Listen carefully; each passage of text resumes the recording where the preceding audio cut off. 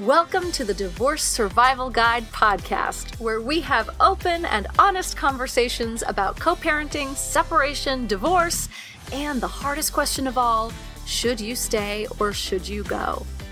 I'm Kate Anthony, your divorce survival guide, and I'm here to help you navigate some of the roughest waters you've ever swum in and answer some of your toughest questions. I've been to hell and back, and now it's my mission in life to help you get to the other side of this process with your sanity and your heart intact. Hey everyone, welcome back. So today I have my friend Leanne Oaten back on the podcast. You guys loved her when she was on before, so I brought her back for some more. Before I get to that, I just want to let you know that if you have questions that you want me to answer in another Q&A episode, load them all up on kateanthony.com/questions. And I will probably be doing a couple, 2 or 3 Q&A episodes throughout the summer. So I will happily answer your questions when you submit them. Today, as I said, my friend Leanne Oaten is back. Leanne is a former counselor who helps women decide whether to stay or leave their toxic, abusive, narcissistic relationship without wasting time going to therapy. How about that? And today we're talking all about what happens on the other side. So we talked last week with Lundy Bancroft about, sort of post-separation abuse in the court system and how the court system really does not support us in the aftermath. And now we're talking with Leanne about really the emotional experience that victims have, like when they're on the other side, when they've left, when we think that it's going to be like, whew, I made it. And then we are shocked by what happens on the other side and our emotional response to it. So I am super excited and happy to have my friend Leanne Oaten back. And without further ado, here's my conversation with Leanne. Leanne, my friend, thank you so much for coming back on. You're welcome. And we're going to talk about the aftermath. Right? Yeah. The hell that comes after you get out. Yes. Specifically out of an abusive marriage, right? Yeah. I mean, that's really specific. And there's something very specific in this that happens when a perpetrator is losing power and control. Right? Because what they like to do then is do everything they can to get it back. Right. And we've heard that adage that it takes women 7 times to actually leave and stay gone. And I actually think that it's a lot more than that, because I think there's a lot of smaller types of leaving where there's discussion of leaving and they take steps to try and leave, but then they get convinced to come back into the relationship fold without actually having to leave the house. Right. So I think there's a lot more to it, that it doesn't always mean they've left physically 7 times, but they've tried to. Yes. They've tried to. And, they say that, leaving is, quote, easy, right? That's like the easy part, but it's the staying gone that is the really hard part, right? So even once you've gotten out and you think, okay, I did it, I can breathe. What happens next? Right. And that's what I think a lot of women are not prepared for, because initially there's that sense of relief. Like, oh, okay, there's a bit of relief. But once all the dust settles and the reality sets in and you start to get into that fog of forgetting how bad it actually was, you start questioning, was it really that bad? Was it me? Maybe it was me. Look, they're happier now. It looks like they're doing better. They've moved on with other people. Maybe it was me. And you crash. Right. Their relationship is so great. Right? Like he's with someone new and they seem so happy and like he doesn't seem to be abusing her. Maybe it was me. Yes. And that can make you spin out very quickly. And what I have also seen with women is that they do literally start to forget about the bad and they're only fixated on the perceived good. So they're just thinking about, oh, this good time and this and that and all these things. And they're trying to make sense of that. And they're like, well, wait, why did I leave? Like, I miss this person. Like they think missing this person means that they shouldn't have left. Yes. Right. Yes. And I think also there's, it's like labor, right? The body kind of forgets the pain. You have to right? survive. Like you have to survive, right? The human race would never continue on if we remembered the pain of labor. That's right. Because we would never do it again. Yeah. And I think there's something similar, right? And because our brains don't necessarily know the difference, right, between physical pain, emotional pain, right? In our brain, it's still like the trauma response to it is similar. So the forgetting, I think, is normal. I'm making all of that up, but I'm pretty sure that's how it works, common, right? I think every woman that's been in this type of long-term marriage, especially long-term, will be able to say that, once I got out, I started questioning if it was the right thing. I started questioning if it was really abusive. I started thinking it was actually my fault because of all the gaslighting and the no ownership taken on the other side. It's all placed on you. And also that the ex ends up moving on rather quickly. Very quickly. Right. So then women are like, well, I guess it was me. Like he's doing better now is how it seems. Right. Mm-hmm, Meanwhile, the women who have been in this and are trying to heal, they're like, I can barely function and get my days together. Yet he seems like he's doing perfectly fine and has just completely washed his hands of everything. Right. So maybe when he said that like I was the problem and I was a miserable person and it wasn't him, maybe he was right. Right. Because I can't seem to recover and I can't seem to move forward. Right. Right. Like I'm the mess. And women can start to act out in ways through that. Especially if you have like an attachment trauma or you have an abandonment trauma in your history, then it can start bringing up all those wounds and you can start actually acting in ways that might make you look a little unhinged, like without a better way of looking at it, right? You can start reacting in ways out of that wound that might make you look quote unquote crazy. And then that just feeds into the whole narrative as well. I'm just going to say, like Amber Heard, right? Like that's what we're talking about. Anyway, but yes, that's right. Right. And then you look like the crazy one, you feel like the crazy one. And then you question yourself and then you can start to backslide into wanting to go back, right? Yeah, I think it happens with I don't think there's a case where a woman can leave. Maybe there are. I haven't heard of any where they just leave and never look back and never have self-doubt, never question, never miss the person, never wonder if they made a mistake or if they sit there and they're blaming themselves. Yeah. And in some cases, the guy just goes on and just acts as if that marriage, relationship, union didn't ever exist. They're very good at that with these toxic dynamics, to just somehow having you feel as though you are completely washed aside. Nothing you had and shared matters anymore. And they're able to just move on. But then there's some who continue to try and rope them back into the relationship by saying they're going to change, that they're going to work on it, they're going to go to therapy, and all the list of things. Or by continuing the abuse, right? Like, so there is the like roping back in, wanting to come back in. I'm sorry. I miss you. I love you. Or the like complete, like chopping off like it never happened. But there's also the people who use the separation as a time to continue the abuse because they've lost power and control and they're working to get it back. Yeah.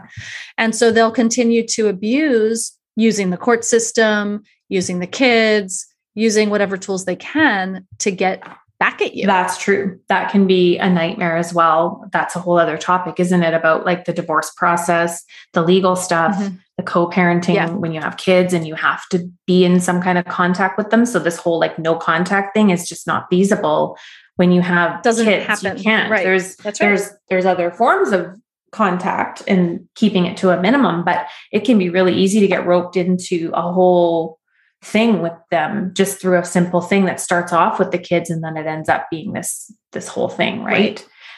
Because you can't just go no contact, delete, block, erase. It doesn't work that way. No, but this is why God invented co-parenting apps. This is why we need to use all the tools that are available to us, because a co-parenting app will put that buffer between you and the abuse. It will, right? You can not check it all the time. You can turn off the notifications. You can block them from texting you. And when they know that they have an audience, they tend to behave a little bit differently. Yep. There's one that I quite like, and it's called Peaceful Parent. And what I like about it is you can have canned response only. So he can only respond with a canned response. There's no other way he can. Yeah. And you can set the amount of messages they can send a day. And like how many minutes between them. Yeah. I had her on the podcast. I still think she doesn't have Android out yet. I think she still just has iOS, but I think it is great for abuse situations. I think it's harder to get an abuser to use that one. Yeah. Cause they're like, I'm not using this thing. Right. Like, don't control my communication. Right. Something like Our Family Wizard or Fair is easier for them to like enroll them in using, because there has other features that they really like, oh, I can post photos of the kids while we're together so that you can see them, or we can have a shared family calendar and we can share expenses and all of those things. So I agree. Those are much better, because having access via text is way too tempting to get into it and get into those long drawn out text arguments that just are so draining and stressful and go nowhere. And yes. And I want to say, right, that I have a lot of clients who are like, when I bring up a co-parenting app, they're like, yeah, but I still have to like, I can't block him because he has the kids. Right. And then I just like, why not? And why not? Mm-hmm. And why not? And why not? Until finally they're like, actually, you're right. Like it takes a while for them to get around the idea that they can actually block their ex. Their kids are going to be fine. If he can't text her immediately, the kids are going to be fine. There are other ways to get in touch with you. And it's really okay. Yeah. And I know, for me, like that was like an anxiety piece where I was that would have been like, for me, like, oh, what if something happened? So what's helpful is if you have a landline. I know most people don't anymore. I do. I do. No, I've had it either. For like 20 years, the same phone number, but that's more just for that. If someone needs to get hold of me in an emergency, they have my landline if I don't pick up my cell phone. So there's that option as well. But women don't realize once they've left how easy it is to get sucked back into the cycle of all the craziness, even though they've left. Like you just said, the continued abuse that can go on after. Or the ghosting. The other thing that they will do is just like not answer you on logistical stuff on purpose, like making a plan, money stuff about the kids. They'll just ghost you and just not even respond for days. And you're trying to sort things out. Like those are the kind of frustrations. And that's power and control. Right. That's what that is. And so, and this is why a co-parenting app is so good, because you then have this evidence for a court that it's unalterable, right? Because you can delete text messages, you can rearrange it to look good or bad, right? But in this case, these things on co-parenting apps, they are not changeable. Yeah. It is a real documentation of a lack of cooperation. Yes. And you can actually go in and print those out. You can print all of the communications out, which with the text would be a lot harder. So I think there's lots of reasons why moving it to a separate app is a really good thing to do. One of the things I was thinking about just touching on here is the emotional aspect of what lies on the other side once you've actually gotten on the other side of like what's going to come up for you. That might be really hard. Yeah. Yeah. The grief is so shocking. It really is. I remember being like, why am I dreaming about him? What the fuck is going on? Why do I feel this way when I was the one who was like, get me out. Yeah. I'm out. And I was thrilled about it. Oh my gosh. And I could so relate. And people are like, I wanted this. Why do I feel this way? Yes. that is what is really shocking. I found that as well. Mm-hmm. But I think it's just for women that are in these relationships, it is real for them. They're putting their heart, soul, everything into this. It's real for them. Their feelings are real. Yeah. Whereas how it appears is that for the partner, it just kind of feels like it's like, oh, well, on to the next, like, let's move on. When she is there trying to pick up all the pieces, she often has the kids most times, and she's trying to pick up all the pieces with the kids at home if they're not with him equal time or whatever. So it is real. And there is a lot of grief, because from what I understand, what I know from myself is that it was something that I really wanted to be okay and to work out so badly. Yeah. And, you have your own memories of having kids with this person, and memories of vacations and family dinners and just day-to-day Saturday stuff. You have good there are some good memories. So you're the one that's feeling the grief, whereas it appears, I mean, we don't know. I don't like to pathologize. I don't like doing that at all. But, it appears that they don't seem to have a lot of that guilt, remorse, grief, pain, suffering, rock bottom when they leave. They just go on to the next, is what it looks like, right? That's kind of the pattern. Yeah. Yeah, absolutely. Right. And you're right. Like, we have no idea what's really going on with them at all. Often, if they are just like moving right along, it could be, that, that they're burying their feelings, or, it could be that they are,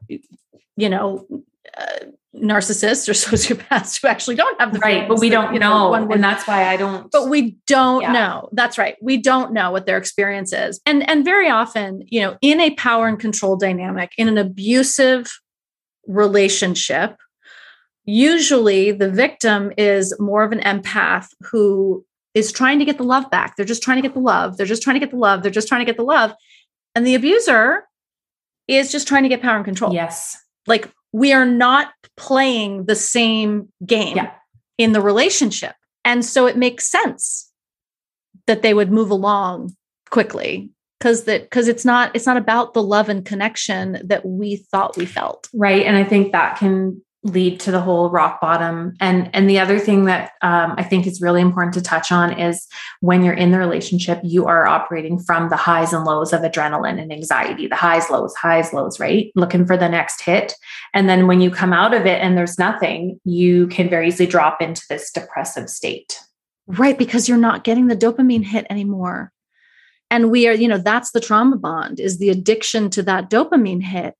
And when we're not having it, right, it is like coming off of a drug. Absolutely. It's actually the exact same thing. It's incredible, actually. And you might not be prepared for it. So I tell my clients, I just want you to be prepared that the hard part is coming, actually.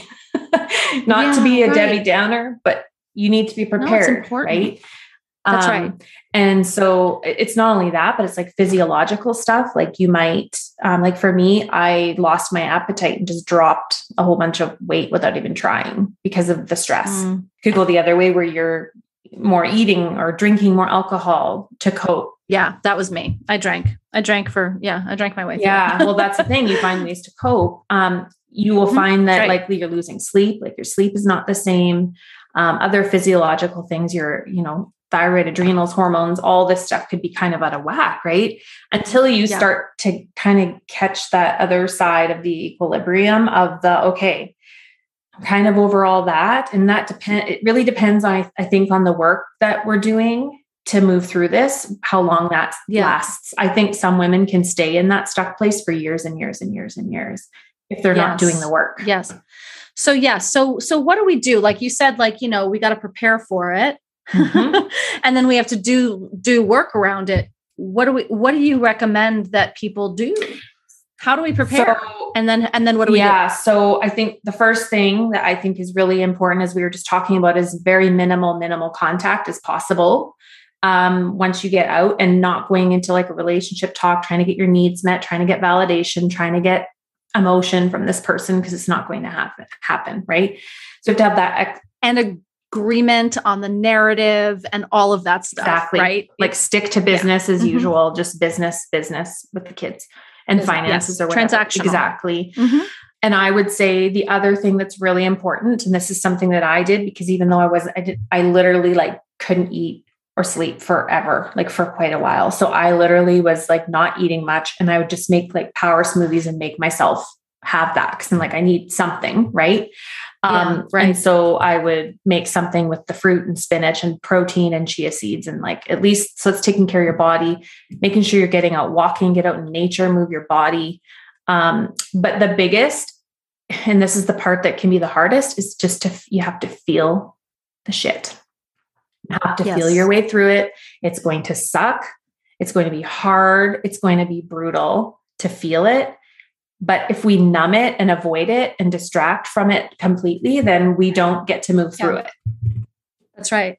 That's right. It sort of reminds me of, just from like an addiction, since we're talking about addiction, that, it is like, because it is being addicted to that dopamine hit, right? And that I remember when my ex-husband was trying to quit smoking, and he would go on the nicotine patch.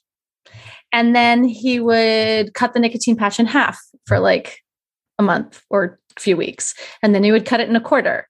And then he would wear that for a while. And then he would take the nicotine patch off and immediately start smoking again. And so he had not smoked in a few months, but he had never been nicotine free. Right.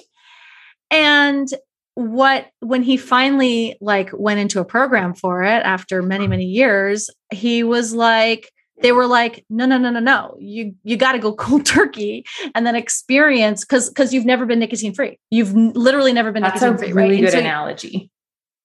Right? That like, we have to go through the pain and the agony of the separation to get to the other side. Otherwise, we're going to keep, as soon as we cut that patch down to a quarter, we're going to start smoking again. Well, right? And to your point, every time you have any type of interaction with your ex, is like, it's kind of like that. I'm just having a little hit of nicotine, but it's a hit of that high or that. For me, what I noticed was just even like seeing my ex when we were doing drop-offs and things like that, it would get everything all triggered and stirred up. So it is important to minimize your contact to only the necessary. Really, it is. Yep. Not that it's easy to do that. I mean, you go from spending 5, 10, 20, however many years with someone, and to only get to this place where you're like, I can't even like speak to this person. I don't even want to. And that might not be forever, but when it's raw and just like, that's right. It's so raw and new. That is how we have to take care of ourselves. It's like you said, you're trying to quit smoking. You need to go cold turkey and not have any nicotine. You have to see it that way. It's kind of like too with alcoholism. Right? If you use alcohol, you're not just going to have one shot. Hell no. Right? Like, hell no. Not going to work. Exactly. 3.5 years, zero alcohol in my life. Right. So if you just were like, I'm just going to have a little shot, how would that work for you? Oh my God. I can't. Yeah.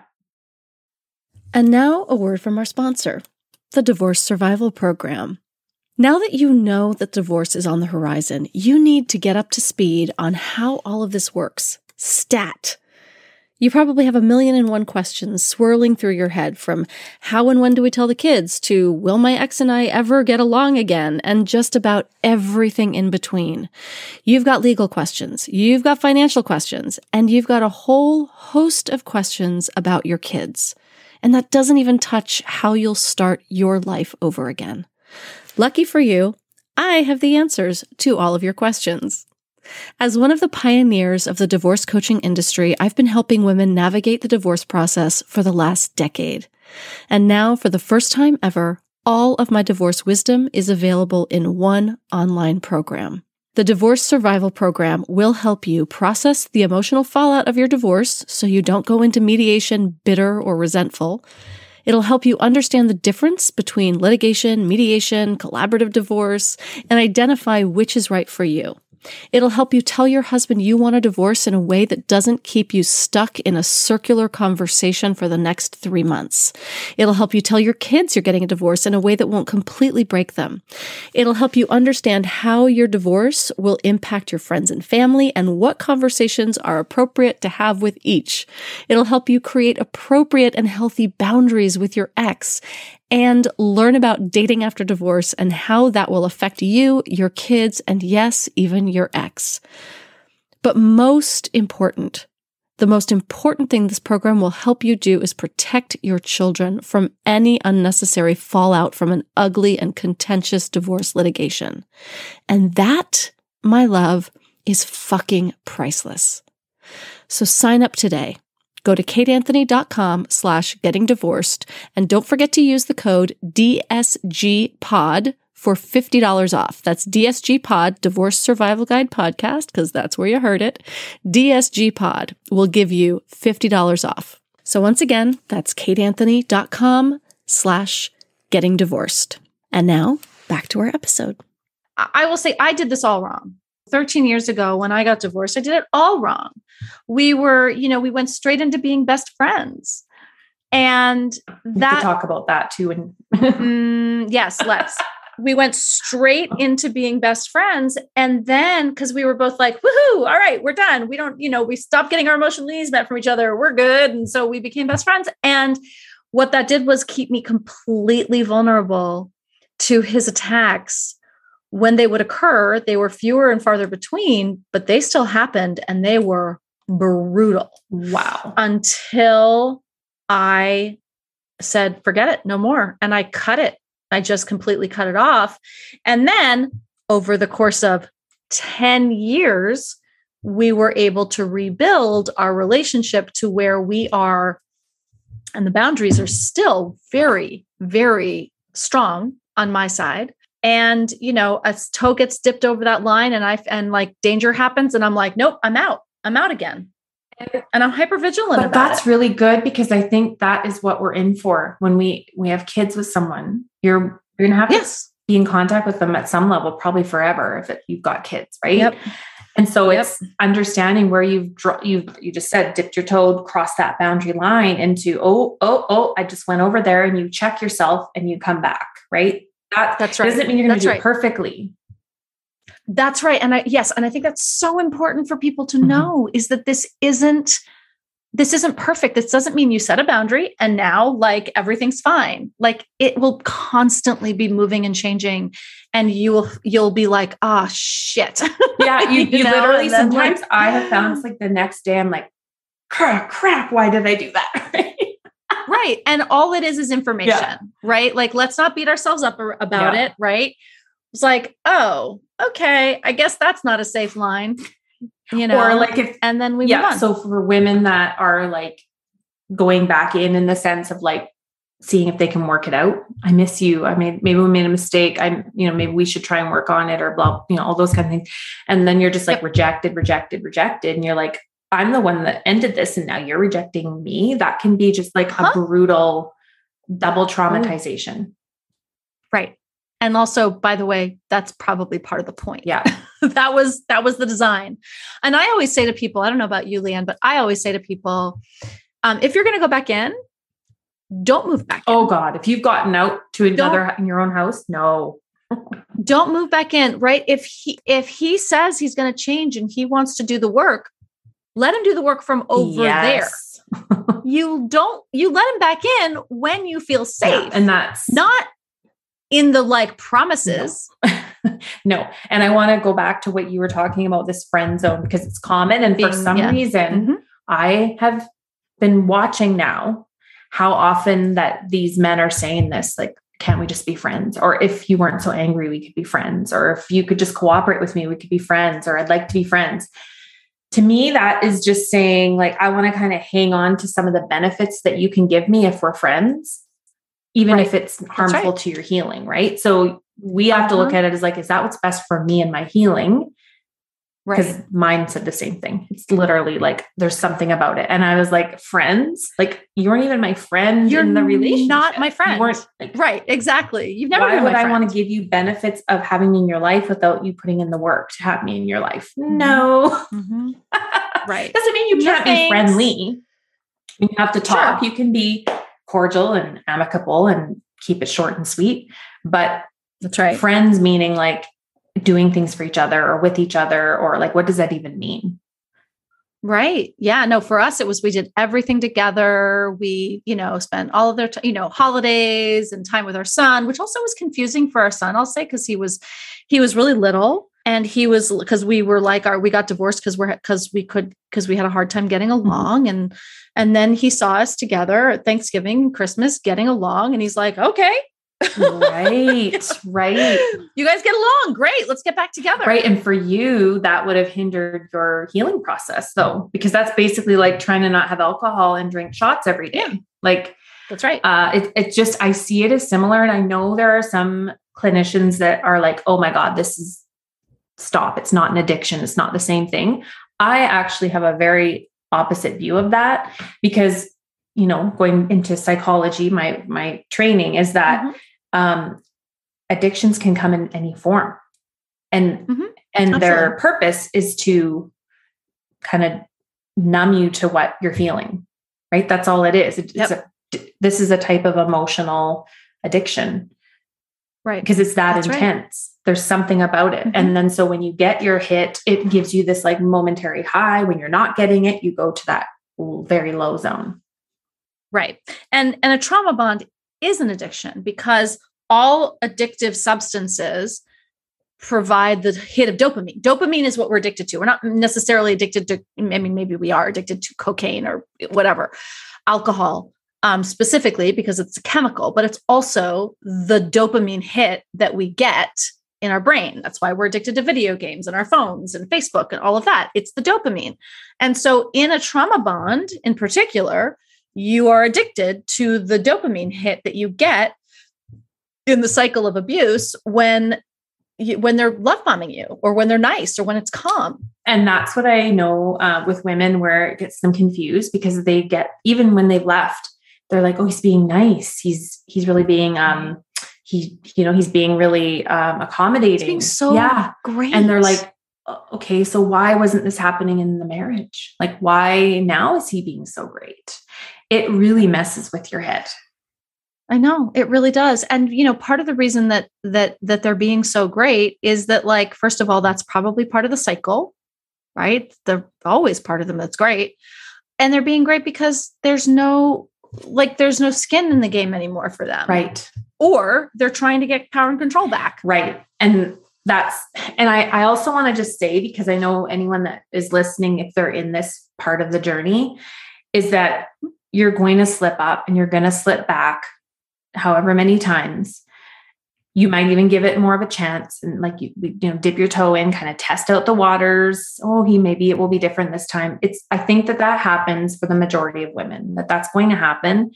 And to not let yourself go into a shame place, downward spiral of feeling ashamed, because you might even behave in ways that feel shameful or degrading if you're begging to get back into the relationship or you miss them or whatever. And you might do things that are degrading to you, but we have to really be self-loving and gentle with ourselves that this is traumatic to go through all that and then deal with the other side of it. I think that's so true. I mean, it is so true. There's no shame. I think that the push and pull that we feel and that we experience is part of the process. It is completely normal. Yeah. A completely normal part of the process. It is. It really is. And to be gentle with ourselves and really do a lot of self-nurturing, self-soothing, self-regulating, like the things that help you to come back into your body. Because when you are in these relationships, you're oftentimes not attached to your body. You're just, we're constantly just in this state of disconnection. So when you're feeling the feelings, the last thing we want to do is go into them. That's the last thing we want to do, but that's how we move it. And for me, journaling, just getting it all out is the way, right? You just get it all out of your system. It's a way to process. If you feel like you want to text your ex some kind of thing one more time to see if you can maybe get his validation, I have a tip for this, is to type it out in your phone notes. And if you still think you want to send it the next day, it feels like the right thing to do it. But 9 times out of 10, you're going to be like, nope, not sending that. You're going to be like, I'm so glad I didn't send that. Because if you do send it, you're going to wake up the next morning and be like, exactly. You send this long, it's like drunk texting. Oh my God, totally. Right? And then you're like, what did I do that for last night? Right. Right. So type it in your notes and then wait 24 hours sit with it, at least. Sit with that urge to reach out, because you will do it a few times and you'll regret it. Right. And you still might do it, but this is a really good one that I utilized because I realized I just had a lot I needed to say that was never validated or heard. That's right. It's there, it's in us. So we have to put it somewhere. Yeah. And there is a lot that we want to say. And what happens is, like you said, we're seeking validation. We are wanting them to understand. If he could just understand exactly what I'm saying. Yes, but they never will. If they didn't in 20 years of marriage, you think they're going to now? Do you really think? Not a chance. Not a chance. And yet there's something else. Just try one more time and just like get kicked in the gut one more time. Okay, I'm ready. Go. Right. Like, it is baffling. It is truly baffling how we just, like we said, we forget, right? Our brains force us to forget and think that if we try a different tactic, everything will be fine. I know. And I think, again, it is one of those things that I think every woman has to kind of go through and feel her way through all of that. Yes. And I think what's really important and why this is a good conversation is women need to know that it's normal, that this is what to expect. This is what happens. Doesn't mean you should have gone back into it. Doesn't mean that it wasn't abusive. In fact, I believe the more confusion and the more turmoil you're going through on the other end, the more manipulative and abusive it actually was. The harder the withdrawal, the more deep that addictive component is to it. That's what I believe. Yep. The more you have that confusion and you're like, oh, maybe it was me. Maybe he was perfectly fine. And then you start seeing all your own flaws and you're like, oh, maybe it was me because I wasn't perfect. Right. And you kind of can spin into a dark place. And there are probably things that you need to work on. Right. And that's perfectly fine. But that doesn't mean that you need to go back in. Right. You need to find a good therapist, a good coach, somebody that can help you work through those feelings. Yes. And have somewhere to put them and to have processes to another thing that's really helpful is if you have like a really good buddy system, like you have someone that knows what you've been through and you can text them when you're feeling like you have the urge to text. I think what it is we need somewhere to put that energy because it's really intense. The urge, it's like any addiction, the urge to use. Yeah. Like, I just want to explain this one more time. Say it just right. Yeah. Maybe he'll get it. That's right. Instead, text it to your bestie and say, hey, when I do this, can you just remind me why I left? Just remind me. I mean, listen, this is why, 12-step programs exist, right? It is the group that gets it. You and I each have Facebook groups that are full of women who get it. And then there's like sponsorship, right? If we're just going to keep using this addiction. Yeah. Oh, I think it's analogy. A good frame. I do. It is. I think it's a great frame because you have a sponsor, you have someone that you call when you want to drink. That's really wise. That's smart. Right. And they talk to you about, they talk you through it. I really like that. They talk about in 12-step programs, like you think the drink through. Okay. So you're going to have the drink. What's it going to feel like? It's going to feel great. I'm going to love it. Okay. And then what's going to happen? I'm going to have another. Okay. And then what's going to happen? I'm another. And then I'm going to start calling people. And then I'm going to start breaking things. And then I'm going to end up in jail and blah, blah, blah. Right. Okay, I'm not going to do that. Right. Yeah. And actually, when we're talking about this, I have been revamping some things in my program to actually have a component of it's like no contact anonymous, like, and then have like a support thread that is for like, when you're going to reach out, this is what you're going to do instead. Or another person in the program or something, because not everybody gets it. You're not going to go to your mom that doesn't get it and, or a friend that doesn't have a clue and be like, here's what I'm doing. I'm thinking about going back. And they're like, are you nuts? What are you talking? Not going to be helpful. That's right.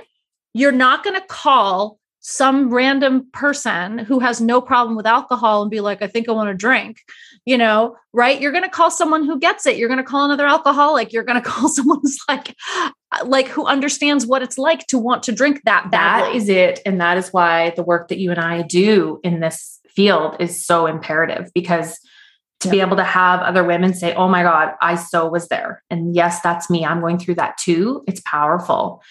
If you don't have that kind of validation that you're trying to seek from your ex, you're never going to get. You want to get it in a healthier place where you don't have to explain. That's right. And it is that, and it is that validation that we're seeking, and we're going to get the validation.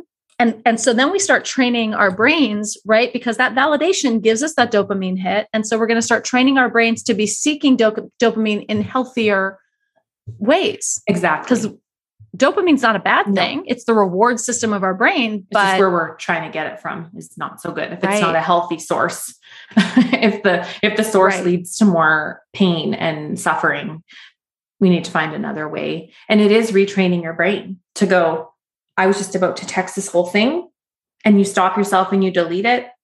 You put it in your phone notes instead. Like, it's still like the feeling like you're texting it, but it's just a way to channel it in a way that's not going to have repercussions for you. Because you'll notice if you do that, you most times will never send that text. You'll be like, delete. Thank goodness I didn't send that. Right. Yes. You're going to wake up the next morning and be like, oh, thank God. Right. And that right there is a dopamine hit.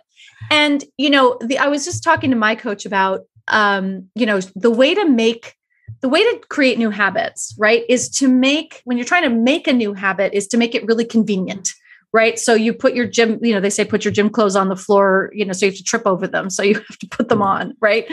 And to break a habit is to make it inconvenient. Right. So taking someone out of your phone, right? Taking his contact out of your phone entirely, or blocking it, or whatever, makes it really inconvenient. It's like an extra step. And just that extra step will make it harder and make it so that you that's really good. So that you go, oh, wait. Oh, but I can put it in my notes, like Leanne told me to. Yeah. It's a way to get that energy out and move it and not put yourself in harm's way. The thing with the removing a contact is a really good idea. And maybe in some cases, after there's been several months of healing being done, perhaps you can text with your ex when it comes to your kids, maybe if it can stay on topic. I don't know that it needs to be like, who knows? You might also be in a situation where you cannot ever have that again. But I think for the first while, when it's raw and new, you need to have those barriers in place. I think removing the contact is a really good idea. And just using the app. I mean, what you're saying about how controlling men would be like, I'm not using that app. Well, if that's the only means they have to get in touch with you, what are they going to do? Yes. Right. You're just well, I'm sorry, but this is, and I think it's also the way you frame it is, I think this is what's best for both of us and the kids, for us to move our communication into a place where we're just really staying focused and on topic. And that's what's best for all of us, instead of, I'm not going to talk to you by text because I blocked you. And this is I think this is what's best for us, so that we can stay on and topic. For our kids. Exactly. So we're not getting into the crazy stuff. We're just not in conflict. Let's just keep it about this. If you're in one of those apps, I think they all have similar things where you can limit the number of words being sent and all of that. I think they all have that similar kind of benefit. No, I'm not sure about that, but maybe some of them do for sure. And in our Family Wizard, you can pay a little extra for the tone meter, so that it's actually really interesting. The tone meter is really good. So it just tells you if the tone is off, and then they won't send it. You can still send it, but at least it flags it. It's like, oh, this is a little inflammatory, or these words might be considered condescending, or so it actually gives you a little bit of sort of coaching, and you can still send it anyway, but at least you've been alerted. Right. And I think that is just, it's a wise thing to do, because you're again putting that buffer in that he can't just rapid fire text you anymore. And it's a way for you to actually bring your anxiety levels down, because you're not going to be receiving those anymore. And it's a relief. That's right. To your point earlier, what you just said about, I have a client who she kept trying to get her ex to use the co-parenting app, but then she would block him. And then she would unblock him and text him because he wasn't using co-parenting app. Oh, I've been there. And then I'm like, right. And I'm like, she's like, I can't get him to use the co-parenting app. I'm like, yeah, because you keep texting him. He doesn't have to. Right. And the other thing I want to say too, with the like minimizing contact, it's not that it's about like punishing the other person. This is actually about you and your own self-care. And it's so you don't go into that drunk texting, right? Where you're like, that's right. And you can say that. You can, I mean, not specifically, but you can say like, you know, for me, it's really important for my healing as we move through this period that for me that I put this structure in place, right? You don't have to make it about them. Just make it about you. They can't argue that. And that it's easier because it's all in one place. And you know, it's, I think it is going to be in how you frame it for sure. Yeah. Oh my goodness. Such a good conversation as always. Yes. I adore you. It's awesome. Thank you for having me back. Always. Where can everybody find you? I am on Instagram at Awakening Women Support. That's a really good place to just get started. That's the main place where I post and do videos, and the link in my Instagram bio is always up to date with different things, my podcast and all of that. If anyone wants to check out my other resources, that is the best place definitely to get started. I love your Instagram. That's how we met. Thank goodness for Instagram. Thank God. Right. All right, Leanne, thank you so much. Awaken Women Support. And what's your website? Your website is just leanneoaten.com. Yeah. And it's Awakening Women Support. Yeah. Awakening Women Support. Sorry about that. Yes. All right. Until next time, my love. Thank you so much. Thanks for tuning in to another episode of the Divorce Survival Guide podcast. If you like what you hear, head on over to Apple Podcasts or wherever you listen in and leave me a review. And don't forget to follow me on Instagram at the Divorce Survival Guide. I'll see you next time. And until then, remember, you, my love, deserve to be happy.